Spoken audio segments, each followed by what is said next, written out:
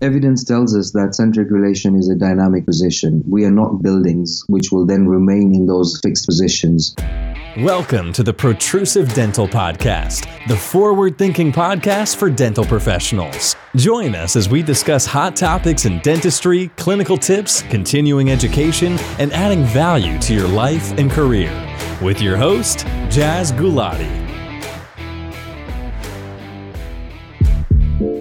Hello everyone, it's Jazz Gulati here and welcome to episode 20. Got a really fun episode with you, Kushal Gadia. Guys, it's been a long time coming for this episode. I do apologize. February was super busy. I was basically so busy setting up and finalizing my Splint course that we delivered, Precision Dental Studio, in February, and thankfully it went really well. So that's like a big sort of thing off my list that I had to do, and it was great fun doing it, and I'm so happy with how it went. But now I can get back to focusing on some podcasting. I've actually got so many episodes recorded with great guests, including today, Kushal Gadia. I hope you like the title, a bit tongue-in-cheek obviously. We've got so many more guests. In fact, I'm actually in a hotel. I'm in a Premier Inn right now in Cheshire. I'm part of the Dawson Academy, and today I'll be interviewing Dr. Harmeet Grewal on Rubber Dam. So probably in about 5 or 6 episodes time, it will be Harmeet. That's what I'm recording from at the moment. So for those of you that remember, this is going to be the first episode that's going to be offering enhanced CPD. So now you can actually get CPD for listening to Protrusive Dental Podcast. So the way you do it is I'll post up a link in the next week or so, and you can then visit Dental Tubules. So you have to be a Dental Tubules member to get the enhanced CPD, answer a few questions, acknowledge the aims and objectives, and you will get your enhanced CPD now. And from this episode onwards, we'll try and do that for every episode. So you can now get enhanced CPD. Protrusive Dental Pearl I have for you today is basically to find your nearest TMD based physiotherapist. The way you do that is I want you to go to a website. I'm going to obviously put this in the show notes. And actually on that note, the Facebook group, the Protrusive Dental Community Facebook group, has really taken off. I've got people like Richard McKindo and Zach Cara on there who are making amazing SOE custom screens on there that are really helpful. And I've got other people sharing papers. So someone asked a question there, we're all sort of helping each other out. It's basically not a replacement for, your usual big Facebook groups, but it's for a way for me to connect to my listeners and share my files and stuff. I often promise you. So this website I'm about to recommend, I'm going to be sharing on the group, also on the website jazz.dental, and basically it is the Association of Chartered Physiotherapists in Temporomandibular Disorder. So it's basically ACP TMD, and the website is acptmd.co.uk. You go on there and you sort of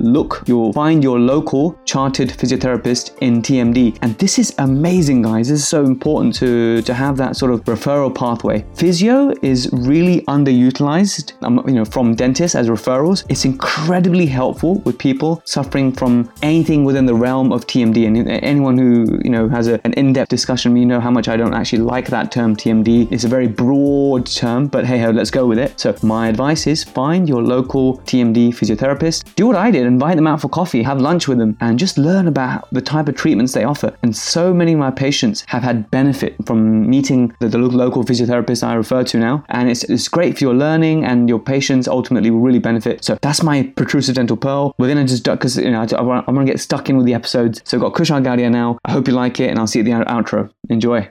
Kush, we're just going to dive right in. Welcome to the Protrusive Dental Podcast, Kush. Thank you so much for coming on. My pleasure, Jazz. Thanks for inviting me. And we're going to talk about something really cool, but before we come on to that, I'm going to do a crappy introduction of you, as I do for my guests nowadays. So Kush, to me, you are such a giving dentist. You're obviously a restorative specialist. I believe you're in the specialist register for all the specialities. Correct me if I'm wrong. For perio, endo, and prosto and restorative, yes, yeah. Yep. And what I learned about you through tubules. You're a fellow tubulite as well. You probably run one of the most successful dental and tubule study clubs in the world, let's say, because I believe you're one in is it North London or? That's right, North London, Stanmore. You guys have waiting lists. You have to turn people away every time. So, that just speaks volumes about you and the environment that you've created at your practice. And obviously with the ACE courses, which I'm part of the alumni, what you guys have set up there is just phenomenal. So you are someone who's a massive inspiration to me and all dentists. So what would you like to add to that description? Please tell everyone where you work. I'm just a dentist. I have a passion for dentistry. I've had this since I was an undergraduate. So I'm nothing exceptional, but constantly thriving to do the best I can. I work part-time in hospital and part-time in practice, referral practices. So that's how I split my week, and a couple of days teaching every month. So that's me in a nutshell. Awesome. And are you allowed to say in public whether you prefer practice more or hospital more. I prefer both of them because one keeps me real, which is the practice setting. Time is money, and practice allows you to make sure your treatment plans are not lengthy as sometimes they can be in hospital. But on the flip side, the satisfaction of working in a hospital setting, treating some very complex cases, not as much oncology I do now, but from cleft cases to trauma to hypodontia to amylo, any congenital deformities, and to see these patients from a very young age sometimes going all the way into adulthood and appreciating not just dental outcomes, but life in general. That keeps me real in that sense. So for me, having trained in an NHS background, giving back to the NHS, seeing those patients, treating those complex cases, and feeling that love from that is, I wouldn't compromise any day for any value of money. That's amazing. That's really good. No. It's great that you have your sort of foot in each, practice and hospital. And I think it makes you the great clinician you are, and that, you have so much to offer. So one of the favorite things that me and you love discussing about, and I learned about how passionate you are about occlusion when I came on the 3-day ACE courses, which was phenomenal, by the way, if anyone's thinking of doing it. And I wanted to speak to you on the podcast about the very funny title that we came up with which is, if you're not in centric relation, you will die. Yeah, I remember you sending me that, and I love the sarcasm on that. I think these... And it's 100% true, right? It's 100% true. If you're not in CR, you will die. Well, it depends on the scenario, but not every case needs to be incentric. I think there's this myth that every case has to be incentric. If you don't, then everything you do will fail. There are cases when we don't treat incentric, but I'm sure we'll discuss and elaborate on this. That's exactly it. I wanted to touch on these points. So, the first thing I want to say to, for the benefit of my listeners is, as a young dentist, which obviously I'm still young, I suppose, is when I newly qualified, and when I was a student, I found getting my head around centric relation very tricky. I really struggled with it, and now that I feel I know it to where I am in my career now compared to where I was 5 years ago, let's say, now that I am much more confident with these definitions and the clinical application of it, and I can now look back and think, I was really overcomplicating it. And I think that's what everyone does. And I think part of the reason why everyone overcomplicates occlusion and definitions and centric relation is because the bloody definitions keep changing and the terminologies keep changing. Definitions keep changing. We don't get taught occlusion in the depth we should be taught as undergraduates. And sometimes it's taught not in the easiest of ways to understand. And then we sort of carry that weight with us when we become dentists, and then come across people who may have different opinions of occlusion. And it's such an interesting topic, but it has been not that well taught that it doesn't become of that much significance. Yet from a clinical point, it is the most important factor for me when I assess and treatment plan my patients. And I think it's just keep it simple, keep it real, make it applicable. We can go and talk about the science and the evolution of the whole concept of occlusion, but is that necessary? What matters to us is what matters to our patients. And if we assess them well and we execute the plans well, what I call using the logical approach, then we will be able to provide very predictable dentistry. And the reason, you summarized it well there, but the reason why I love occlusion so much, and I love studying it, and I love applying it, is because for me, occlusion not only brings you predictability in what you're doing, but it also makes dentistry so much more fun.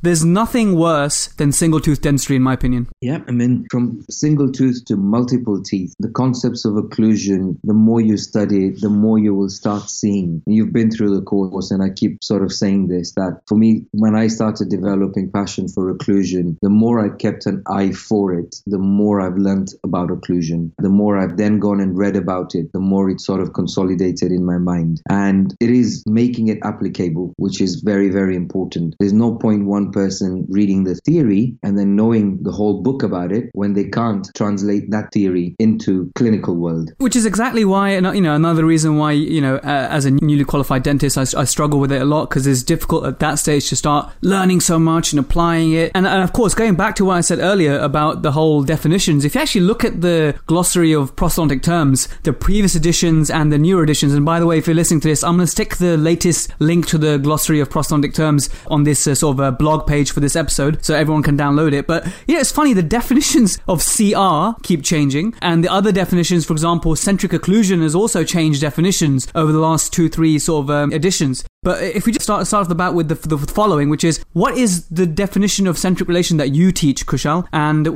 why do you like this definition? Is it just because it's the latest on the glossary, or is this the one that you find that's most applicable? I find this definition that I use most applicable. Before I tell you the definition of what I use, I want everyone who's listening to this to understand that centric relation, by all the definitions we have known, looks at the position of the condyle within the glenoid fossa. Yet, clinically, we can't visually see that position. So we use teeth as references because that's what we're trained to see and trained to look at. So for me, the definition that I've read and seen in Mike Wise's textbook, and the definition being, it's the relationship of the mandible to the maxilla when our condyles are in its most superior position within the glenoid fossa and when their anterior surfaces are against the posterior surfaces of the eminence. Now, I know there is variations to this. I'm fully aware of it.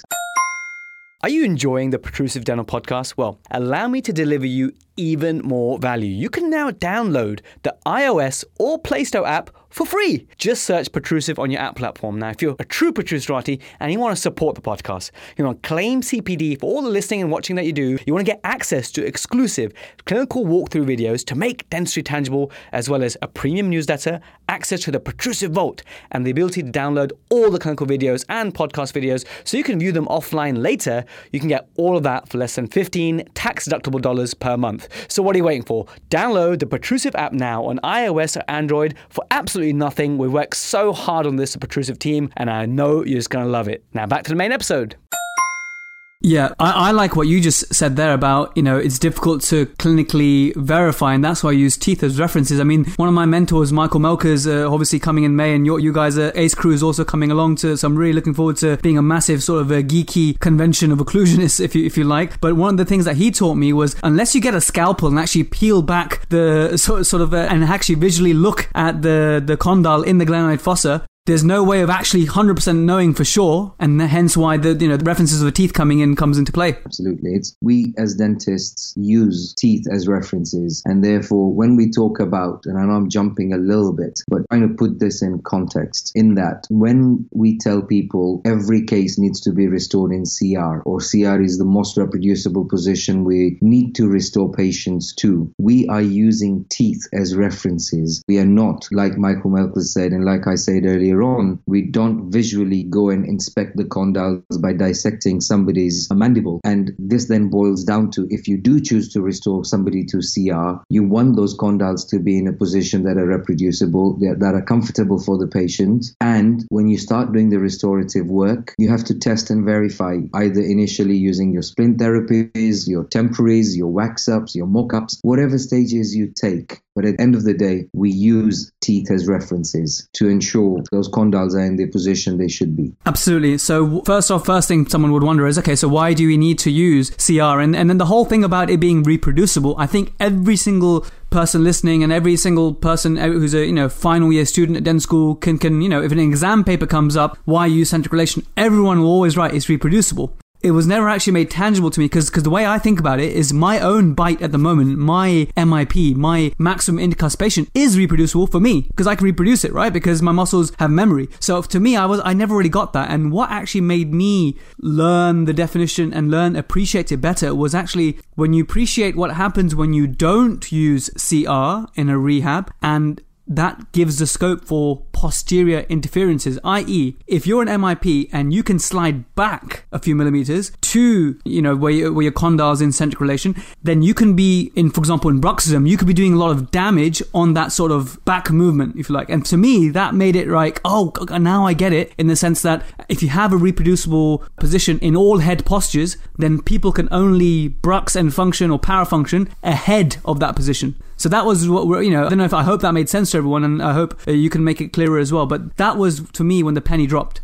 Absolutely. It is both ways. You and I, assuming we both have full sets of teeth, we are able to go into a very reproducible intercuspal position. And reasons behind this is we have this proprioception from periodontal ligament cells. We've got muscles that are used to being in that position. But you and I don't need rehabilitating. For patients who do need rehabilitating, extreme examples being those with severe tooth wear or the completely edentulous patients where there are no teeth to give you stable intercuspal positions, or patients have worn their teeth away enough that they're habitually now beginning to posture the mandible in different directions without a stable intercuspal position, then during your restorative phase of work, you have no reference points. And it is those type of cases where we start thinking we need to take patients to centric relation because it's a reference point for me as a clinician, for my technician to work to a point that everything we then construct is following the position of a mandible in such a way that things don't change, smash, or break. And then obviously the cases that do have teeth, which is me and you, again, it won't matter too much unless you go into the territory of parafunction. So Kush, I think you summarized really well there about the cases when you would want to use centric relation point, i.e. in those rehabilitation cases. So most cases day to day will be conformative and not in centric relation. But can you think of any cases, and can you tell us about those cases where you specifically definitely want to avoid using centric relation for whatever reason? So which situations would you not use centric relation on purpose?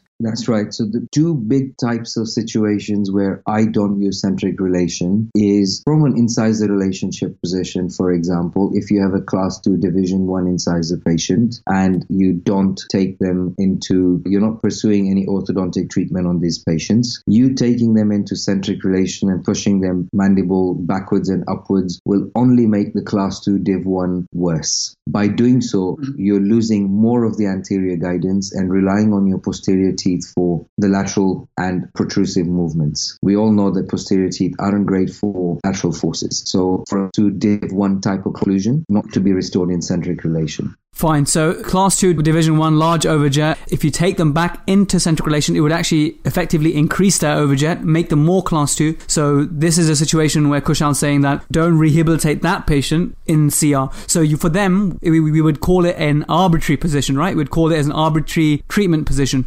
Arbitrary treatment position. And you have to realize in that if you take a class 2 div 1 into further class 2 div 1 by increasing the overjet, you will have to use so much restorative material on the palatal surfaces of the upper or the incisal edges of the lower or a combination of both. And yet you will not be able to achieve anterior guidance and you'll create lots of overhangs. Mm-hmm. So for these class 2 div 1 type patients, of course, ideally you want to do orthodontic treatment on them, but this is not always an option, both from an orthodontic point, but also from a patient point, because there could be a skeletal discrepancy and so on and so forth. Mm-hmm. With this sort of cases where you're making the overjet worse to what it is now, you would use an arbitrary position, a habitual position that the patient is quite comfortable with. You have to also remember two things. Number one, test, i.e. whatever you do, allow time for it to test before you start jumping into bigger, indirect, irreversible procedures. But also think about the posterior teeth and incorporating long centrics movements in the mandible, which will be even on both surfaces, avoiding interferences on lateral excursions and protecting them from damage in the future. My only question now to make this tangible for everyone is, okay, so we decided that for most of the cases where we will be reorganizing, we're going to use centric relation for the reasons that we mentioned, and also it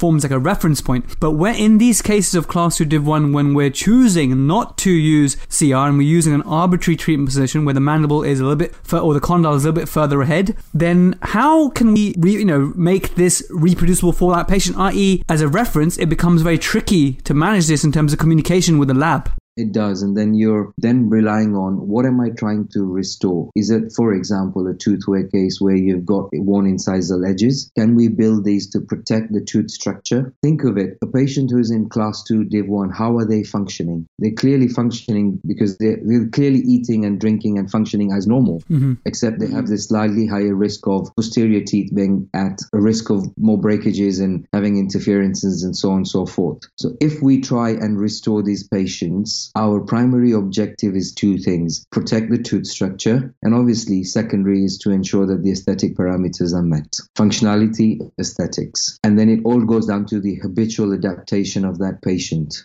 Now, for example, if I was doing a class 2 Div 1 type case, I would choose my restorative materials to be of conservative nature. So I will use composite over ceramics as my first line of treatment, because I want to make sure if I do composites, I'm doing more additive work as opposed to destructive or preparatory work. I'm not having to drill teeth down, fit crowns, only to realize that in time, which could be in a short period of time, the patient's smashing and breaking them. It's like you said, yeah, it makes 100%. It's like you said, you said test. So these sorts of rehabilitations where you're using an arbitrary treatment position, you want to ensure that the patient's comfortable. You want to ensure that occlusion is working for that patient. So whereas you'd probably always want to put your patient in provisionals in a bigger case, in this particular type of patient where you're not using centric relation, it's even just as crucial to test to make sure that it's working for them. So that's great. And which is the other time that you perhaps would not use centric relation? I think you were going to mention another one. That's right. So the second one is, which confuses everybody a lot, which is the large horizontal and small vertical slide when you go from your CRCP to ICP. Now, with that, the key thing is, as your mandible moves from your centric relation contact position, by definition being the first tooth contact position you make in your centric relation, that could be one tooth or multiple teeth. So going from that CRCP to ICP, the mandible moves in a certain direction, usually tends to go a bit forward and a bit upward. The proportion of that forward and upward movement, the horizontal and vertical component, could be either large horizontal, small vertical, or large vertical and small horizontal. Would it be forward and down, right? I think you're talking about the condyle. I'm talking about the cusp tip fossa. Okay, sure. Using teeth as references. So where you make your CRCP contact position, let's say, take a hypothetical situation, the cusp of the upper 7 touching the lower 7. When that cusp lower 7 goes from CRCP to ICP, because we use teeth as references, the movement of the tooth, which involves a horizontal and vertical component, the condyle in itself also has a movement in it, where you have a large horizontal slide from CRCP to ICP. You want to try and avoid using centric relation as a reference point. Because obviously the same issues, you have the same issues as you making someone more class 2 again. You're technically increasing their overjet again, right? So that's the way to think about it. Essentially, you're ending up in the same scenario with the class 2 division 1 patient to make them more class 2, or a patient who has that very large horizontal slide. You're technically making them more class 2 by the mandible going back such a back way, and you're having the same restorative challenges, right? When you go from CRCP to ICP in that slide, and you're right, it's where you've got a very large movement of that condyle in a horizontal plane. And this is very hard to visualize, or sort of hard to say verbally without slides on the side, but I don't want to confuse your audience too much. But if we want to use somebody in centric relation as a reference, but going from centric relation to the ICP involves a large horizontal slide, you will suddenly lose that reference point. So it is advisable in such cases not to use CR as a reference in these cases. An interesting thought. Imagine that patient now with the large slide, and imagine that they receive orthodontics. Yeah. Okay. And the orthodontics was planned in their normal starting malocclusion, wherever it may be, maybe some minor crowding, whatever, right? Now, let's say that during orthodontics, this patient, and this may be happening all over the world all the time in orthodontics. Now, this patient undergoing orthodontics suddenly deprograms, right? And now their mandible drops back, and now they're going to appear more class 2, they're going to have more of an overjet. That's right. So this to me always was very interesting. Something my diploma in orthodontics never really touched on. I always used to think, surely this is important when orthodontists are about to put these bite ramps posteriorly, right? And completely disclude everything else. And now they're going to put brackets on and move everything around. There's a chance that a lot of patients are going to deprogram and become usually always more class 2 than they always started out with. But that's very few orthodontists are actually planning that, doing articulator work and checking for slides. But, it's an interesting thought. It's an interesting thought because there are two types of orthodontic patients. I'm not saying orthodontic patients per se, but there are two reasons why we have to look at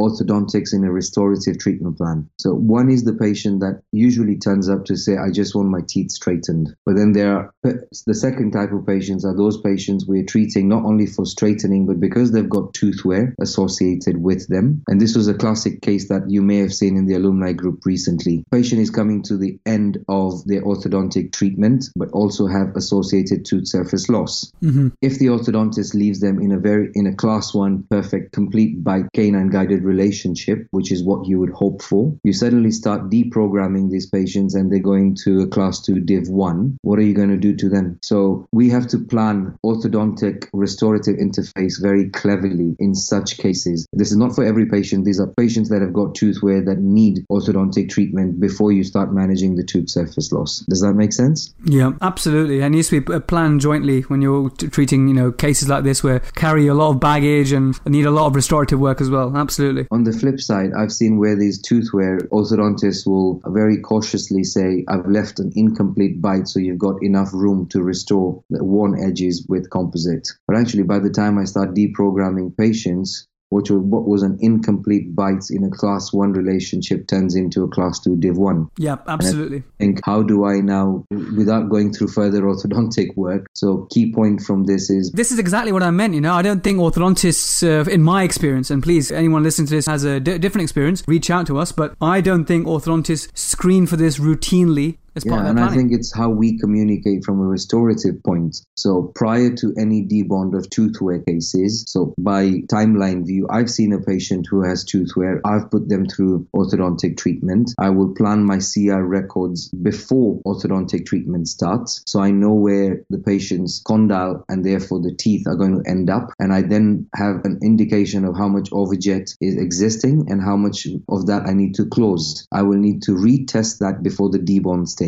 Because if I need the occlusion tightened up a little further, now's the time to do it. Once you've debonded a patient and put them on retainers of some sort, having to put the brackets on again is always never a pleasant conversation with the patient. Absolutely. So begin with the end in mind and keep checking as you're going along, as you do, got very good communication with your orthodontist, obviously. The next question I want to ask, Kush, is what happens with these patients where you've rehabilitated in-centric relation as your sort of reference point, as where you're going to build your teeth into over the years? What does the evidence say? These, when you look back at these cases 5 years later, 10 years later, because I think from what I've read and what I gather is that actually we adapt and when we may no longer be in-centric, i.e., we may introduce or develop into posterior interferences as the years go by after rehab. Have you got any experience or read any good papers about that?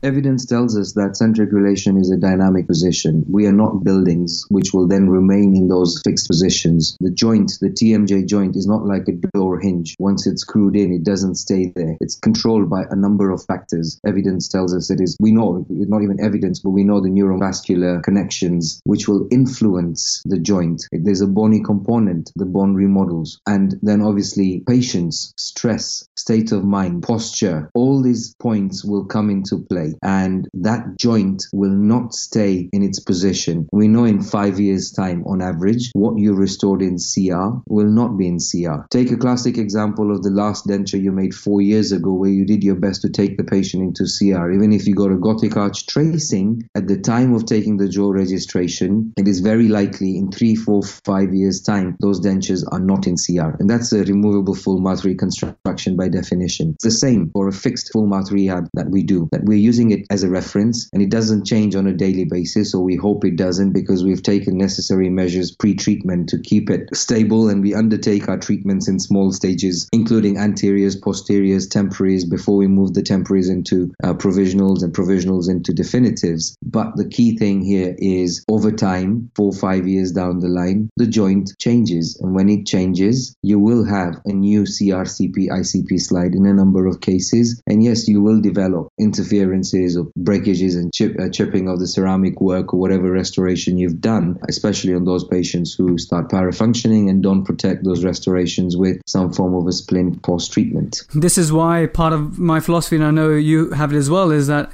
what patients do to their teeth when they batter them and then when you restore them, they're likely to do that again. So an appliance just makes sense, as an insurance, because as you say, evidence suggests, and we know their joint position is dynamic and the occlusion will not be the same 5 years later, and then to have a piece of plastic to protect them, it just makes sense. It does, and We have to remember the average force on a molar tooth posteriorly is about 70 to 80 kilos. It's higher in parafunction. Yep, higher in parafunction, higher nocturnally when we're sort of not conscious, not with it, than what we can achieve in the day. Now that 70, 80 kilo is the average weight of an adult human being. But try and sit a human being on a molar tooth every day for prolonged periods of time. What's going to happen? It's crazy when you think about it like that, actually. The next question I have, Kush, for you, and we're coming up to the last few, is interesting theory, that used to be popularized by certain dentists and whatnot, is that when you restore someone into CR, that you might actually be able to stop their bruxism, because actually the only reason they're bruxing is because they're trying to rub away that interference. Okay, so I don't know if you've ever heard this theory before. I heard it when I was a student from certain dentists and certain sort of things I'd read. I now know what the answer is to that, but please, can you enlighten our listeners about this theory? So it's interesting you say this. I don't believe that taking somebody to CR will stop bruxism. And if I had to give an answer in one sentence, I would say that. I can stretch to the other end. And when I see my 4-year-old niece clenching her teeth at nighttime and she's in the room next door and I'm unable to sleep, and I see the same pattern in my sister and the same pattern in my mother, is there a genetic component involved in this? I always say this in my occlusion lectures. When we do parafunction and we go through bruxism, why is it the masseter muscle? Why don't I wake up with my abs muscle worked out and have a six-pack? To think about these factors on a logical level. It'd be great if my abs were working out. I would never complain about it. Here we are in a situation where if anyone thinks that taking somebody to CR will stop their parafunction, I think they need to probably update their knowledge on this topic. Some historical institutes used to teach this, and this used to be part of the program from what I read in history, that this was the understanding that people had, actually. I went to a lecture at the BDA when I was a student. I was a third-year student, and a guy from the States came over and he talked about success rate that he had in patients whom had chronic temporomandibular disorder. I know it's a terrible term because TMDs are made up of several things, but that's the term he used. He had chronic TMD and they were bruxist and they're really suffering in life and they tried everything. That actually he found that he has a 1 in 4 chance that when he puts them, he rehabilitates them into CR, their symptoms will improve. And that was probably the most modest and real thing I had. So he did an audit on all his patients, and his website at the time was adhesion.com. Actually, I don't know if it's still up there or not. I remember this really funky American dentist. That was an interesting sort of reflective point, that he actually rehabilitates all his patients. He actually tells his patients there's a 1 in 4 chance that I might cure you. But that's all, that's such a difficult thing to test, and largely we know that people will always brux no matter what position you put their joint in. But is this rehabilitation involving full mouth direct or indirect work? Yes. So what he would do, actually do, he talked about his protocols in his lecture. He'd actually chop off the couple of millimeters of the molars, let's say, at the back, and then just put gold onlays on and everything in sort of CR, if you like, gold equilibration, if you like. And that was his sort of method. And he had, a lecture full of 1,500, 1,000 people at the BDA at the time. I was like, whoa. I mean, if I spend 10 grand or 50 grand on my teeth, I think that in itself will stop me from parafunctionally worried about how much damage I'll cause to the work I've paid for. Absolutely. Maybe 3 in 4 don't worry about the money, but 1 in 4 certainly did. Fine. I had one more scenario where we may choose not to restore to CR. So this is a bit jointy, if you like. So if people's TMJ anatomy isn't so good, then it sometimes can be difficult to verbalize this, like you said earlier. So someone that has an issue with their medial pole, and let's say you can't load them, so they can't load their joints, then that's another patient, I think, that you would have to accept an arbitrary position which is going to provide relief from their symptoms, and because obviously if you load that patient, it's going to be impinging on retrodiscal tissue. So would you agree that, but these patients are so rare, but I think if you're going to just cover another group of patients, that would be someone else who you wouldn't restore to CR. Do you agree with that? That's right. I agree with that, and you've got to obviously do your load testing on these patients before you start rehabilitating patients in CR. Depending on the audience that will listen to this, they'll either come out very confused thinking about what the medial pole and retrodiscal tissue and CR and all this terminology is, but I'd like your audience to take away one thing, which is, if you're new to this game of occlusion or haven't got too much of an understanding of occlusion, please don't get flustered by it. You have to understand that when I was an undergraduate, everyone told me you have to restore every case to your centric relation, or at the time they were calling it RCP, and RCP is now very old terminology. No one should be using it, it means the condyl's in a very different position to being in CR. But we mean the same. We all mean the same. It has to be in a reproducible position. But there are cases where we can't restore patients in CR. And as Jaz has mentioned, there are cases where when you put patients in CR, you will develop pain in the joint because it's putting pressure on your disc at the back. And then the other two cases that I described, one of which is a class 2 Div 1, or the third one being the large horizontal slide. So if I was trying to summarize this in a simple way, you have to keep your eyes open that not every case needs to be restored in CR. That's brilliant, and I think I really like what you said there, that occlusion can be quite a daunting, confusing game. I'm still developing my knowledge all the time with this. It's a passion that obviously it's a part of the dentistry which I'm really passionate about, but everyone has their own journey, and I suppose you have to spend time in the dirt. And what I mean about that is everyone, where you are in your journey, in your undergraduate learning, or where you've qualified and you're sort of going to courses and you're developing your knowledge, is you have to do your time. There's no shortcut. You have to reflect. You have to read Dawson's book. You have to find mentors who will help explain, break cases down for you. You have to go on case courses like, ACE courses do, or several other courses that are out there that help us to learn more and more. So if someone's feeling like, whoa, I really didn't get what they said there, and I can completely, if I went back 4 years ago and I listened to us talking now, a lot of what we discussed would have gone over my head. But like you said, don't be disheartened, because everyone's on a journey, and to keep striking and actually do the work. There's no shortcut. You have to fail, you have to reflect, you have to keep updating your knowledge, spend those hours learning, listening, reading. So I think nowadays people want the information or want to know something and get on with it ASAP. But it took me years, and I think that's about right. It should take you years, and as long as you're improving, getting better and developing knowledge, that's the most important thing. That's right. And we have to understand that when you get your basics right, which is from an occlusion point, and sorry I'm diverging from the current topic of centric relation, Jaz. No, please go for it, please. We're wrapping it up now, and this is a good point to bring in, because obviously we've discussed CR, but what you're saying now is so important. What I'm trying to get across is 90%, if not more, of our day-to-day dentistry happens in intercuspal position for the dentate patients. Be that a simple filling, occlusal, MOD or MOD, whatever extension it is, direct, indirect dentistry, we do it in our conformative intercuspal position. If occlusion baffles you, just get your single unit or multiple unit conformative dentistry